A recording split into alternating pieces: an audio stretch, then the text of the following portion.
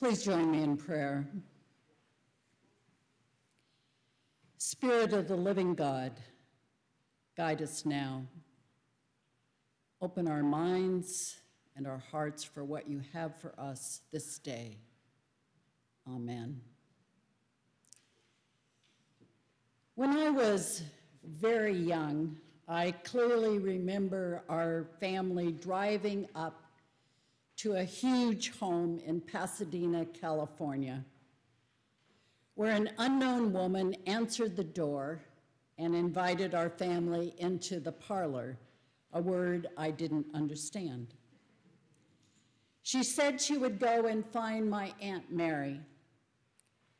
No one was around as we stiffly sat on formal furniture while the woman climbed the stairway with the ornate wooden newel post, heavy railing, and fancy balusters. It was some 30 years later that I had an aha moment when I discovered that it had been a home for unwed mothers. It finally became clear to me why my beloved Aunt Mary was there by herself without Grandma or any other family members, and why she didn't go home with us when we left. I have no idea what story was told about my aunt's sudden disappearance at the age of 16.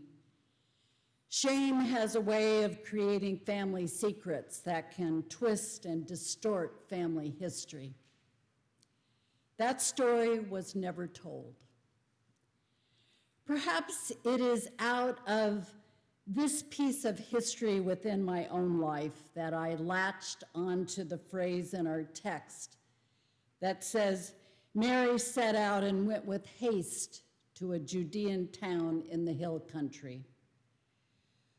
When a story like the Nativity has become so sanitized, it is difficult to get underneath the story and experience the full drama of the cultural rules and norms that have been broken. It's hard to comprehend just how radical this story was and is. When I was a pastor in Minnesota, there was a member of the congregation by the name of Jody, upon whom we offered our blessings as she left Minnesota and headed for Berkeley for seminary. When it came time for her seminary internship, she ended up serving a church in Walnut Creek located in the East Bay. As I fully expected, Jody was well received. However, something shifted when she became a part of the worship committee. As the committee brainstormed their ideas for wanting decorations that would fit the biblical story, they decided to take a different approach in order to make the Advent text live. Upon entering the sanctuary, the chancel had been transformed.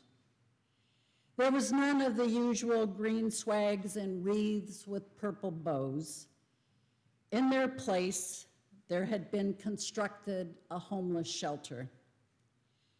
There were scraps of wood and tin that was covered with a blue tarp. Underneath the shelter were 2 sleeping bags.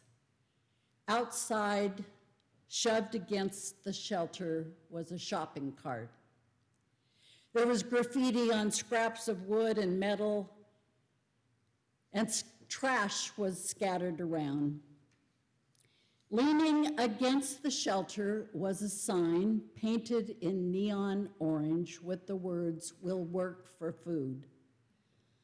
On a galvanized trash barrel, the Advent candles had been placed in old tin cans that had previously held peas and Campbell's soup. The community, although surprised, were delighted with the creativity.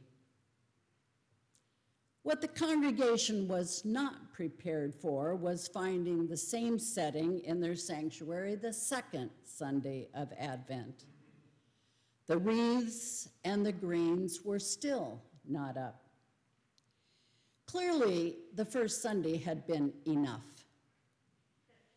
There was so much angst that the adult education hour agenda was canceled to talk about this new edgy Advent. A meeting was called. People were unanimous in their appreciation for Jody, and they knew they needed to be open to new experiences. However, they wanted the familiar. They didn't want the raw version of the story. They wanted the cleaned up, pretty story. They longed for their traditions. They counted on seeing the greens, the candles, and the swags. The pastor discerned that the worship committee would move ahead with their plans and that the edgy Advent would not be aborted. And each week I received a distressed Jody message. She wanted support. She wanted me to assure her that she hadn't messed up her future. On the third Sunday of Advent, a Christmas tree was added, and the youth of the church turned the trash that had been scattered around the homeless shelter into ornaments for the tree. And again, the second hour for adults was canceled in order to hear and process people's feelings. There were those who were so angry that they demanded that it be dismantled immediately. They wanted the return of what they counted on for every Advent. There were those who were adamant about the fact that they were depressed after looking at that every Sunday. On the fourth Sunday of Advent, following the lighting of the Advent candles, two worship leaders walked to the shopping cart and began preparing it with blankets to become the manger. As a compromise, the homeless shelter was dismantled for Christmas Eve, but the shopping cart was allowed to stay. No one in that church has forgotten that particular Advent. We can appreciate the dissonance that pushed the community in their waiting. It was a rough 4 weeks.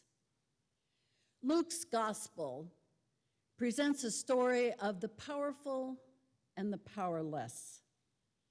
This is a story of those who carried the burden of taxes and those who demanded the taxes. It's a story that has a backdrop of crowded tenements and refugee displacement and little children who cry themselves to sleep at night because of hunger. To have some understanding of Mary, we have to rid ourselves of our art gallery images where she is draped in elegant blue gowns that could only come from the resources of aristocratic, moneyed family. I suspect that the truth was that being pregnant, she needed to get out of town as quickly as possible. She was living in an era where it would have been dangerous to be unmarried and pregnant, for she risked being stoned to death. Young Mary did what women have done for generations. She reached out to a close friend, her friend Elizabeth. She needed her. In the midst of what had to have been a shocking encounter with Gabriel, she needed a safe, intimate place to talk through what she had experienced. She needed someone with heart and a listening ear. She needed someone who could hear her fears that haunted her in the middle of the night. Would Joseph stand by her? Would her family disown her? Would she end up destitute or killed? She wanted to trust Gabriel's words, but had she really heard correctly? Meanwhile, Elizabeth has her own complex story. While Zachariah, her husband, is off at the temple struggling to be understood by the temple crowd due to his being struck mute by the angel, Elizabeth is home in seclusion, mystified by God's timing. After all her pleas, bargaining, tears of anguish in the early years of her marriage, she is baffled to find herself pregnant while her friends are busy helping to welcome and care for grandchildren. After years of longing for a child, she now wonders if she will have the strength to be up and down for night feedings, let alone have the stamina to chase after a toddler. I suspect there was anger as to why God hadn't addressed her desire in the early years of her marriage when she fasted, tithed, kept the Sabbath, lived a righteous life, while at the same time, she dealt with the over-the-fence accusations of her culture, which decreed that barren women had unresolved sin in their lives. Her life as the wife of priest Zachariah had brought Elizabeth a certain amount of monetary comforts, which never healed the wound of infertility. As the months went by, Elizabeth moved deeper and deeper into isolation as she took in the reality of her aged body carrying new life. Communicating with Zachariah was left to those times when she had the energy to play charades. At a time when she most needed her husband's assurance, she was forced to rely on her own strength and her own truth. In the unique mystery of this story, there are two women's voices. They are two women who are living into the joy and the loneliness of living out God's call upon their lives. They needed God, and they needed each other. I suspect that they both replayed the opening scene in Elizabeth's kitchen for the rest of their lives. Elizabeth's first words to Mary brought back the promise of the angel. Those words had to have touched Mary like a soothing balm. "Why is this permitted me, that the mother of my Lord visit me?" These words from her own kinfolk, a woman devoted to God. The greeting not only confirmed the pregnancy, but it also confirmed the promise. It confirmed the mystery of the divine truth that she was carrying the promised one. There was an instant knowing between the two women, an instant sense of trust. They know that they had been brought together by God as support for one another as they honored the miracles taking place in both of their lives. They both sensed the movement of the Spirit as the child leaps in Elizabeth's womb as Mary enters the house pregnant with the Christ child. What we are offered is two unlikely women speaking as prophets. What better time to have support than for Mary in the first trimester of her pregnancy while she struggles with morning sickness, and for Elizabeth in the last trimester of her pregnancy. Both of those time periods had their own unique challenges, both physically and psychologically. Mary and Elizabeth are waiting with a sense of promise. There is strength in their shared waiting. It is the promise that allows them to wait while the Holy One is working in each of their lives. The writer of Luke's gospel gives Mary the role as spokeswoman for the Anawin, the poor ones. As with every text, we are all invited into the story. One of the gifts of faith communities is the capacity for members to experience or witness the births in others' lives. So who are the people who have been with you in the significant waitings and birthings of your lives? Who have you counted on to listen to your hopes, your dreams, along with your fears? Not all of us have given birth physically, but we have countless stories of many kinds of birthings, finishing educational degrees. Degree programs can be experienced as making major shifts in one's life. Spending time in another country, dealing with radically different cultural experiences. Experiencing a health crisis can push folks to shift and change and seek God's invitation within the grief of struggling with health.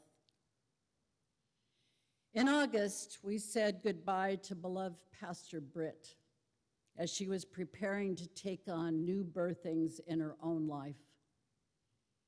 And we are now in the midst of adjusting to the reality that we are again saying goodbye. Goodbye to Administrator Rachel Joy.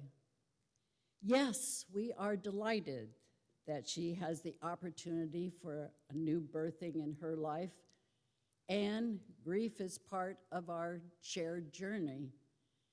As we anticipate struggling with saying goodbye, we will miss her ministry, skills, and abilities in our church office.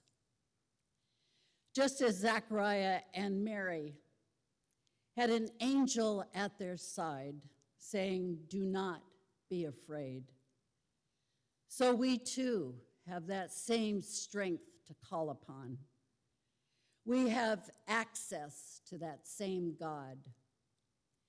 And we need each other in our lives to be the angel-like presence that supports us and offers the words, "Do not be afraid."